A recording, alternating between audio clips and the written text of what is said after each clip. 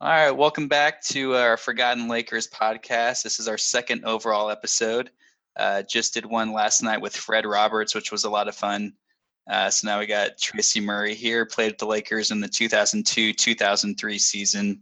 For anyone who listened to this, I've had a lot of fun with Tracy on the Forgotten Lakers Instagram over the last few months. We've been I've posted a lot of different pictures of Lakers throughout the years, and it's been cool to have somebody actually respond and comment on them, which is always a lot of fun. I think my favorite one that I did with you was when I said you were the NBA's all-time leading scorer in December when playing on the front end of a back-to-back on the road against an opponent from the other conference who has at least two rookies on the roster who average 13 minutes a game, and you believed me, so that was pretty fun. Yeah, I was like, where did you get that one from? Yeah. Completely made up, just was hoping to get a comment, and it worked, so that was a lot of fun. One of the first questions I'm always interested in if I get a chance to talk to a former Laker, former professional basketball player, is how did you fall in love with the game? What led you to pursue it as a career, and when did you realize that you were significantly better than your friends and your teammates, and you thought you might have a future in the game? Well, when I was a baby, my dad used to drag me to the gyms and put me in the corner when I was in a stroller. So I was pretty much in the gym when I was in a stroller. So the game, it came to me pretty easily. And then when I was out of the stroller and my dad would go to the gym, I would tag along. And, just tagging along and shooting on the side. And eventually started watching the Lakers when Kareem Abdul-Jabbar and Norm Nixon were time. And I said, Daddy, I want to do that. I want to play basketball on TV. This was like around 5 years old. He's like, okay, Mm-hmm. play basketball on TV. You're going to have to do everything I said. Because my dad was a pretty good basketball player. He played semi-pro. He had a tryout with the Detroit Pistons. He was around, the Marcus Johnsons of the world, the Reggie Theuses, the Michael Coopers, which, Mm-hmm. we grew up in the same hometown, and we were really close to Michael Cooper. So he played on a team with Norm Nixon that I remember when I was a kid. So when you're playing with those guys and being a young guy, a young kid, being around it, you're really influenced by it. So I think, early on, throughout the work and the 800 to 1,000 shots a day, I became pretty good pretty fast. So, you start developing a confidence in what you do pretty early. My parents kept me grounded. I've always been humble, but you still gotta be confident in your ability and know that you're good enough. I think my senior year in high school, when I averaged 44 a game, and we went to the state championship, and I was a McDonald's All-American, is when I realized that I had a shot. If you're a McDonald's All-American, you have a shot of getting to that level. Was your dad a sharpshooter like yourself? Yes. My brother and I, we both get our shooting ability from our dad. There's no escaping the work. You have to put the work in. And it was 800 to 1,000 shots a day, and I have to be shooting at a 75% clip for me to just end on 1,000. If I was shooting anywhere like 50 to 60%, then I'll go another 500 shots until it felt good. Wow, that's just impressive. So when you said you saw players playing on TV and you realized you wanted to do that, was your goal at that point to play in college or professionally? Well, I didn't know about college at the time. I didn't even know the Lakers was a job. I just wanted to play basketball on TV. Yeah. So, and if that was the goal, I had that accomplished Mm-hmm. in high school when I played in some of these all-star games. Oh, sure. But but then you go to college and I played for 3 years in college. So definitely the goal was just getting on TV as a short term, but the long term, once I knew about the NBA being a job and the potential of playing a game that you have a passion for and that you love for a job and get paid for it. I mean, I was all in with that. Yeah.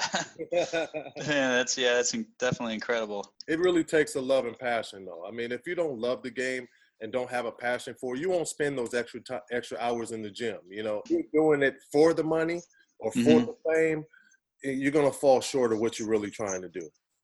So, like you say, you're coming out of high school, you realize you have a shot going to the McDonald's All-American game. Was UCLA always number one in your mind, or did you consider other schools coming out of high school? There was other schools. My top five was, in no particular order, was UNLV, UCLA, Louisville, Villanova, and New Mexico. New Mexico had Luke Longley at the time, so it was cool. to play with a 7-footer and to be able to provide a serious scoring punch to somebody and be recognized by, the next level early, big numbers as a freshman and sophomore. So that was like a long-term, okay, if I want to go here and really put in work, don't really care about getting to the NCAA too much, then sure. Go, Villanova, the Big East was hot at the time. They had Georgetown, they had Syracuse, and they were extremely hot. The trend at the time was everybody was going Big East, or West Coast players was going East. So that was the potential if I went East, was Villanova. Yeah. Had a special relationship. Rest in peace, Rolly Massimino. He passed away recently, but we had a very special relationship with him and his son Tom, who was his assistant. Louisville had my cousin Allen Houston at the time. He was signed to go there because his dad was assistant coach to Denny Crum. He took the job over at Tennessee, and Allen went with him. So that kind of pushed out Louisville. I knew you were cousins with Lamond Murray. I didn't realize you were also cousins with Allen Houston. That's really cool. Yes. I mean, so shooters and scorers running the family. Yeah, that's neat. And then the other situation was UNLV, man. And my dad played for Tark back in junior college, man, Pasadena City College. So I was almost really like signed, sealed, and delivered to Tark because I knew how much he cared and loved his players, and he'll do anything for them. Stacey Augmon and I grew up together in Pasadena. Yeah, so you would have been with him and Larry Johnson as well? Yes. Yeah. That 91 championship team. And I knew Anderson Hunt, and I knew Greg Anthony. So it's been a great fit for me to go over there and be a shooter amongst all of those great athletes. But they went on probation. There was that infamous picture in a jacuzzi with a mobster, and all of a sudden, those rumors started going around that they were going on probation. So that kind of, and I had a real special relationship with that coaching staff because my high school would always go up to their team camps preseason. So we'd be up in Las Vegas playing in team camps, against some of the best high schools, in the nation, learning from the best, learning from the national championship program, so that's where I was really close to UNLV. And UCLA has always been there. It's always been a dream to go to UCLA and play in that tradition and that program that Coach Wooden built. Of course, I wouldn't be playing for Coach Wooden, but there are so many greats like Kareem, who was my favorite player at the time. Sure. To follow in his footsteps. Yeah, so then you come into the NBA, the 92 draft, a star-studded draft. Got Shaq, Alonzo Mourning, Leitner, everybody. I think you were drafted by the Spurs, but ended up being traded to Portland. So this is a Laker-oriented podcast, but I do want to touch on a little bit of your earlier career, if that's okay. Moving on to Houston, you were a part of the 95 championship team. I was curious, what was the game plan like going in against Orlando? Obviously, Orlando was heavily favored in that series going into it. I think they were the number 1 seed. You guys might have been the number 6 seed, right? I think, yeah. And so what was the game plan? No home court advantage. You're dealing with a young Shaquille O'Neal, Penny Hardaway. Were you all confident, or how did that work out going into game 1?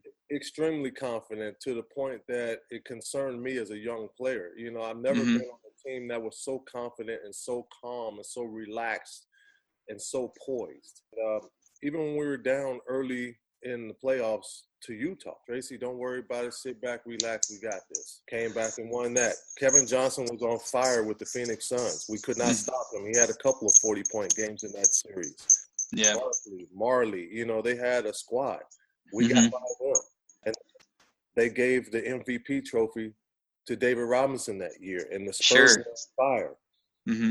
When we got to that series, there was a different Akeem Olajuwon. I love watching those YouTube clips of that series. He saw that his MVP trophy, because he was the MVP the year before. So his MVP trophy given to David Robinson when he was still dominant and killed everybody that year and deserved it again. It was just the team didn't do as well. So, he literally destroyed David Robinson the whole series. So, going through the West like that, and honestly, the West has always been the best conference. Going up against Shaq and Orlando, we knew we had the experience, and that experience really showed in the finals to sweep them. I Yeah. mean, Nick Anderson missing 4 free throws in a row. Mm-hmm. That pretty much changed his career too. I mean, it was never the same. Line. He never wanted to post up anymore because he was afraid of getting fouled and going back to the free throw line. He just settled for perimeter jump shots after that, and never the same. And but Dream was awesome. Clyde, towards the end of his Portland situation, it just seemed like the age was catching up. But when he got back to Houston, it just seems like it gave him a new jolt, and he was young again. Mm-hmm. Saw him gliding again, at age and dunking on people and scoring like he did, and being that second best 2 guard in the league behind Michael Jordan. He became dominant again. Mm-hmm. To see both of those guys happy to be playing with each other again, and that chemistry between those two, that was huge. Yeah, you still have your ring handy? Yes, I do. Yeah, cool. All right, so after Houston, you were part of the first Toronto Raptors team in '96. People probably forget you were one of the 10 teams to beat the Bulls that year, which is, quite an accomplishment. What I thought was interesting was besides actually beating them, it seemed like you guys always played them close, every meeting that year. So what do you think it was about that Raptors team? Were there key matchups across the board, or were the Bulls maybe, a little overconfident going against an expansion team? Maybe it was a combination of both. What do you think it was? We matched up really well with them. And I knew that one game that year we were going to beat them because we played them tough. It was their experience at the end that pulled through. And, of course, when you have the baddest man on the planet, you can take over a game at any time. And that's what happened. And then even the game that we won, we were a half a second from going into overtime because he banked it off the glass in the end, but it was just after the buzzer. And, we got out by the skin of our teeth. But we really matched up well with them. We beat Orlando that year with Shaq and Penny. We pushed the Lakers really hard when in Magic's comeback, and they had Eddie Jones and Nick Van Exel and those guys, Eldon Campbell. We beat some really good teams that year. We were in every game. We probably were only blown out once or twice as an expansion team.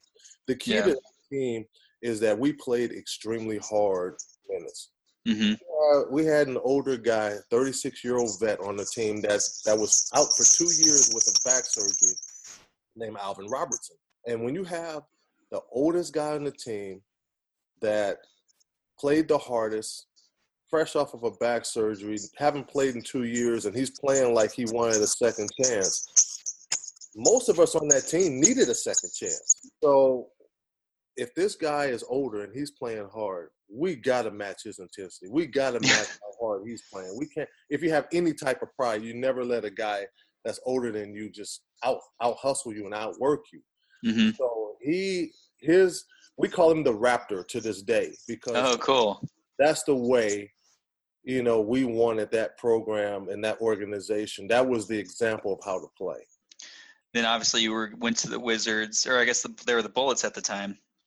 Yes. Yeah, then the Wizards, and you're in the select company of having a 50-point game that you did with the Wizards. What do you remember most about that game? I know it was at Golden State. Some of your key guys were out, like Juwan Howard, Chris Webber. But when you think about that game, are there specific plays you remember, specific shots, just a specific feeling? What do you remember most? It's funny you said that. A friend of mine that works on a radio show that I did last night, he sent me the clips last night again, so I was reminded of it again.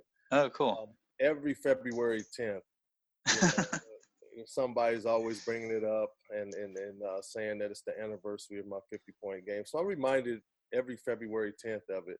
What I remember clearly about that game was every time I walk into Oakland, the arena over there, I had a 64-point game in there as a state champion in the state championship game. I didn't realize that. We lost, but I'm tied with Rick Barry with one of the highest scoring outputs in that arena. So I had extreme confidence walking up in there. And that night I knew we were shorthanded with Chris and Juwan out. There was going to be plenty of shots. The game was really important to win. and they had guys that were out too. Brian Shaw was out, Bimbo Coles was out.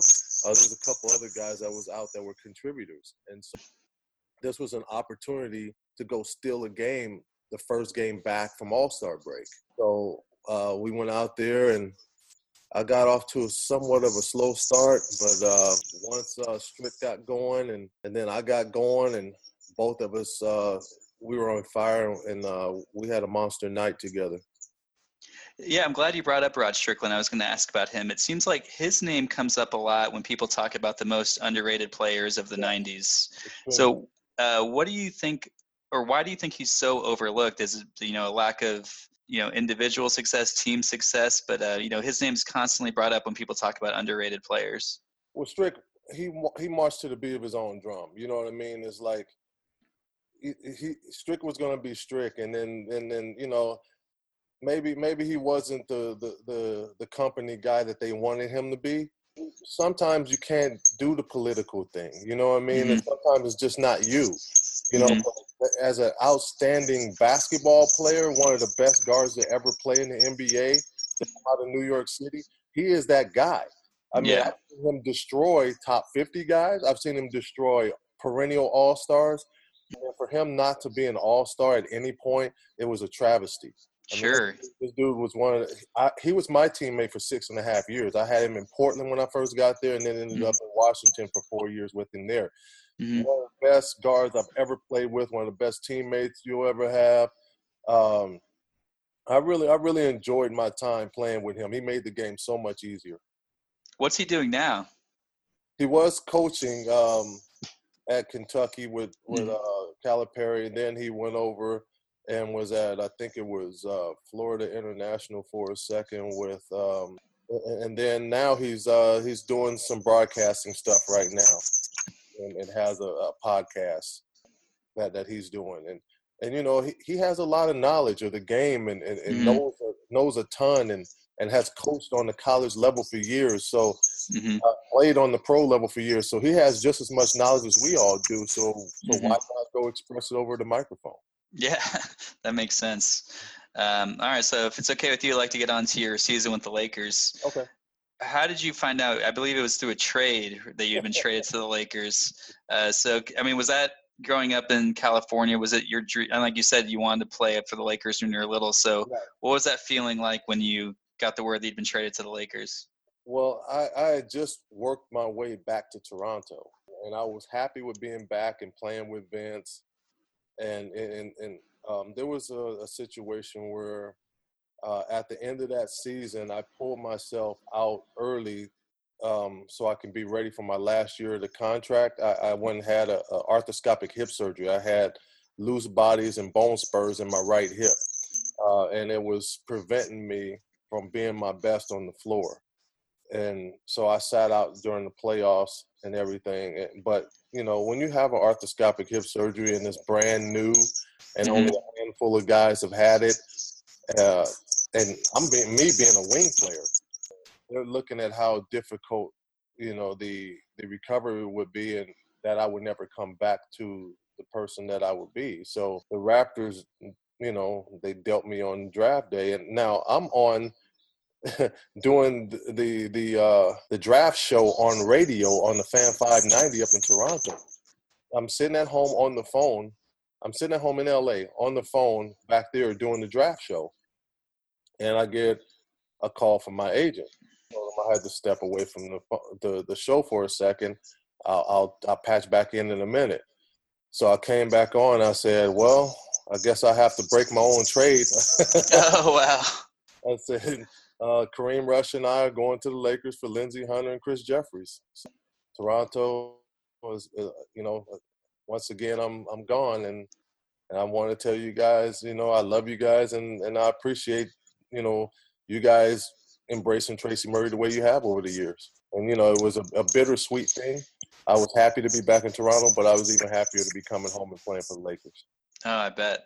So I think that made me sad, though, that summer coming in. I was, part of my dream was always having Chick Hearn calling my game as a Laker. And Chick Hearn passed away that summer, so he never called any of my games as a Laker. So that was pretty sad. And I miss Chick, rest in peace. That golden voice for the Lakers, man. And when you're growing up in LA, you just want to hear him call your name. And now he's called plenty of my games against the Lakers, but it would have been nice to have him call my game as a Laker. Yeah, that would have been so cool. So you're joining a team that's coming off their third straight NBA championship, and I know you mentioned your hip surgery. Were you able to participate in Phil Jackson training camp that year? Yes, I did. I mean, it was one of those situations. If I didn't, I would have been behind. Coming back early, I wasn't at my best. So it was a damn if you do, damn if you don't. But I chose to go through it, because I want to be one of the guys. I didn't want to be that guy sitting on the side, everybody else working their tail off, and then everybody look at me like, when are you coming back? I didn't want to be that guy, So I got through, I pushed through, I got through training camp, but I wasn't my best. I wasn't knocking down my shot on a consistent basis. I wasn't moving well yet. I didn't have any explosiveness back in my body yet to dunk the ball or finish around the rim. I was already not a great defender, so now you take away a little bit of explosiveness or a little bit of movement, and now I'm worse. So I wasn't 100% until halfway through the season. That year, the Lakers got off a slow start. Shaq missed an early part of the year. He had a delayed off-season toe surgery. Right. I'm a huge Lakers fan. I've read summaries of all of Shaq's seasons and everything, and I've read this quote multiple times where he said if he got hurt on company time, he was going to heal on company time, meaning he delayed his surgery to miss part of training camp.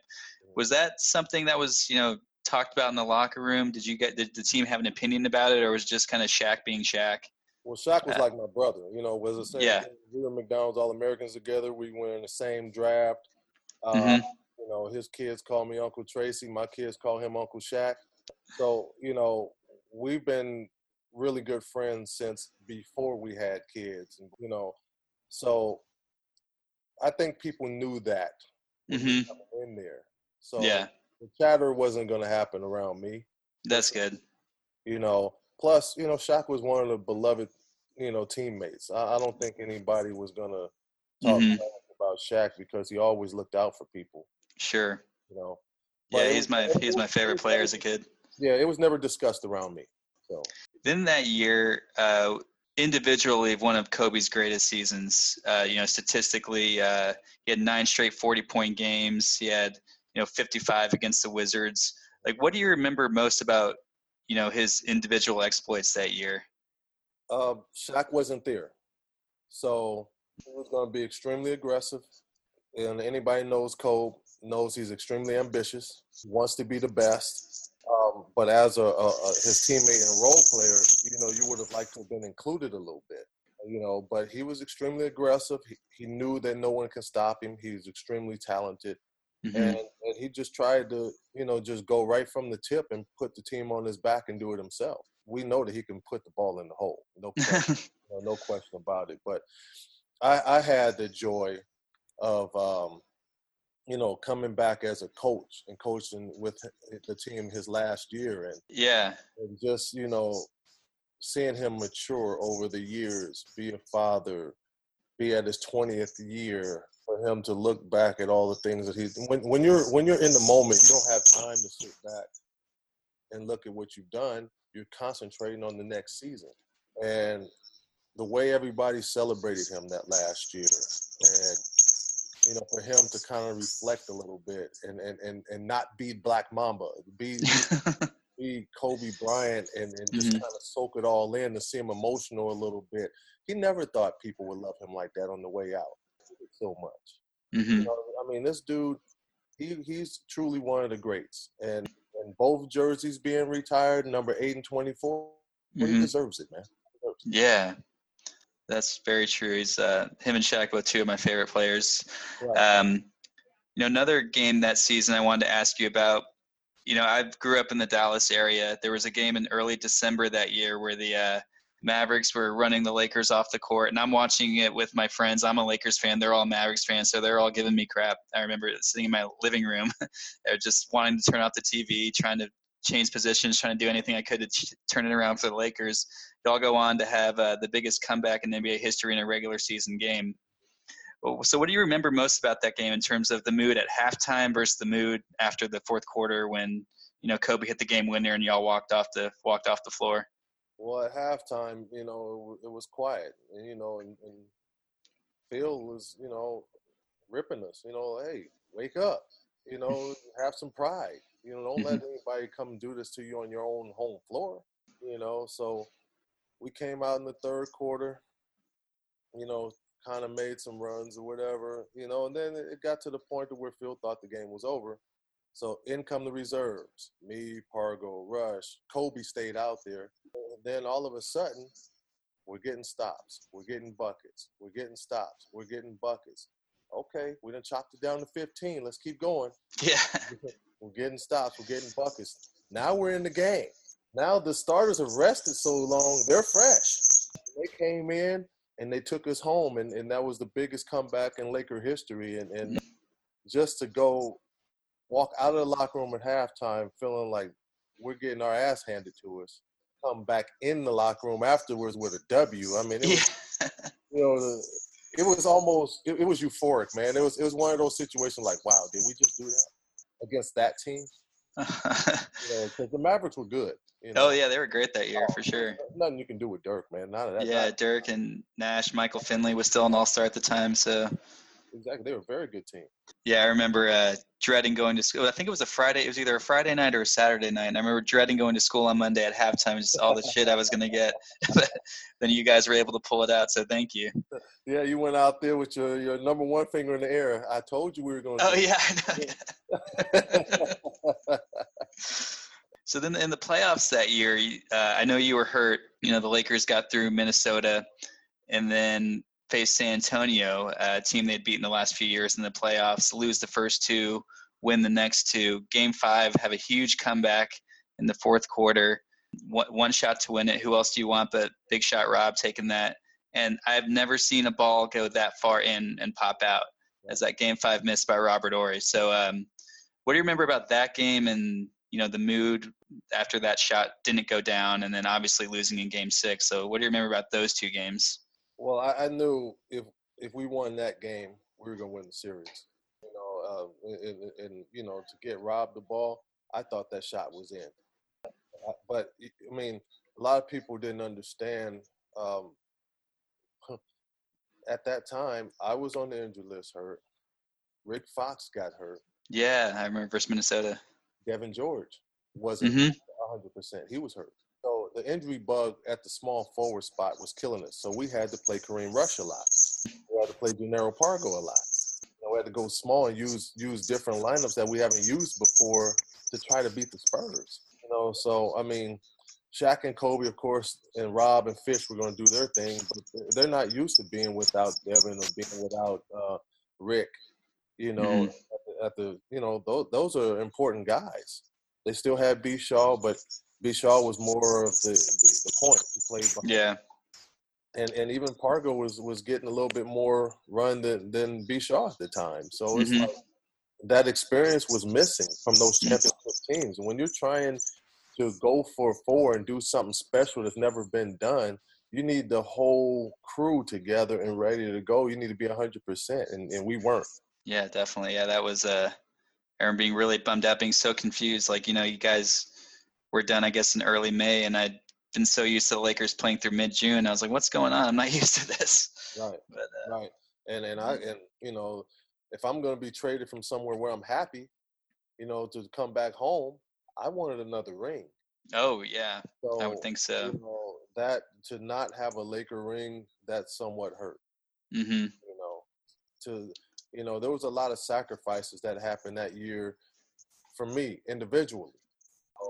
Coming in, going through training camp, and when I'm not ready, really fighting hard, and then when I finally get healthy, not be given a chance because he already established a rotation that he liked. And then at the end, to be healthy enough to be on the roster, but he didn't put me on the roster and kept the young boys on the roster. That was something, in our exit meeting, he said he wished, he wouldn't have done that. He would have kept me on. He said if Oh, that's interesting. he had to do it all over again, he would have kept me on because of experience. Sure. I've been in the playoffs. I played in playoff games. I Mm-hmm. played against the Bulls and against his team and played extremely well. So it's in me. I have another focus when it comes to playoffs. And it goes all the way back, high school, college. If there's playoffs, my numbers go up. And, I was really hurt not to be in a Laker uniform, helping them out when they needed help. But what could I do?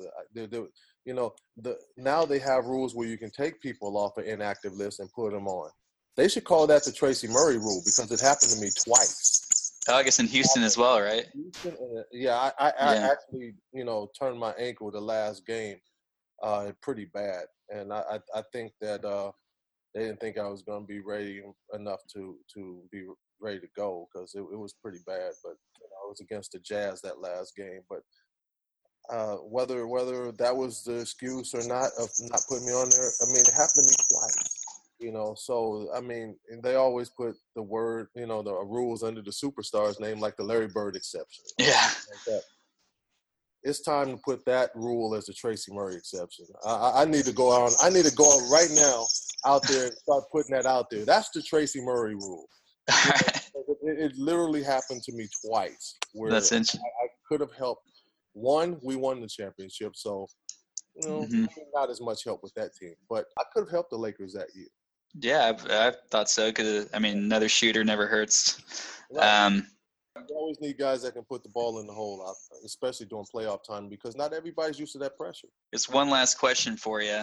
So if you, let's say you could go in your prime, have a shooting contest, you and two other guys versus Steph Curry, Klay Thompson, Kyle Korver, who are you picking for your other two guys? Me, Reggie Miller, and Dell Curry.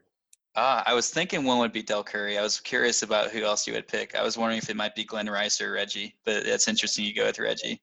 I go with the most clutch shooter ever, in my opinion. Reggie is the most clutch. Yeah. I mean, you seen what he did against the Knicks. Yeah. He's a killer, man. And Dell is one of the most pure shooters I've ever seen on the, we've all had shooting, we all used to shoot against each other at some point. You know what I mean? When I was a kid and I was in 8th grade, I used to shoot with Reggie at the Michael Cooper, Kurt Rambis fantasy camp that was at Brentwood High School. Reggie was over there as a speaker and came over there, and I got to shoot around with him there. I knew Reggie when I was in the 8th grade. Plus, he's from Riverside North, which is out my way, in the Inland Empire area, and Reggie's from out that way, Reggie and Cheryl. So, we've had a lot of stuff in common, going to UCLA, once I shot with him in 8th grade, he kind of followed me a little bit, Oh, that's cool. And I kind of, looked up to him too, because he played at UCLA in a program that I admired. We were similar players, perimeter, long-range bombers, and pretty clutch shooters when called upon. So sure. I've always looked up to Reggie, and I always admired him and always been a good friend as well. But Del Curry, man, can flat out shoot the ball. We were teammates in Toronto. I was just waiting for the times that they would put both of us out there together and have us both running off of screens, but that never happened. They always put one in for the other. They had both of us on the floor at the same time with Vince Carter. Mm-hmm. Oh, and dangerous. Sure. So he was there with you in Toronto, so you probably have some memories of a little Steph Curry running around. Yes, of course. Steph and Seth every day. They will be behind. They'll be out on the floor shooting before we come out there. Mm-hmm. And then up in Toronto, things were a little bit loose. Mm-hmm. That wouldn't happen like in the United States, like at Staples Center, and a kid be shooting on the floor before the game. That wouldn't happen. Mm-hmm. They don't care whose son it is. Yeah. But in Toronto, they let, Steph and Seth shoot before the games and stuff. So we'd come out there for warm-ups, and then they'll go on the side. They had seats right behind the bench. And then halftime, they would go up. They had passes. They had Dale's pass where they would go up, use the pass to the practice facility and go up and shoot. And then Dale would bring them in after practices.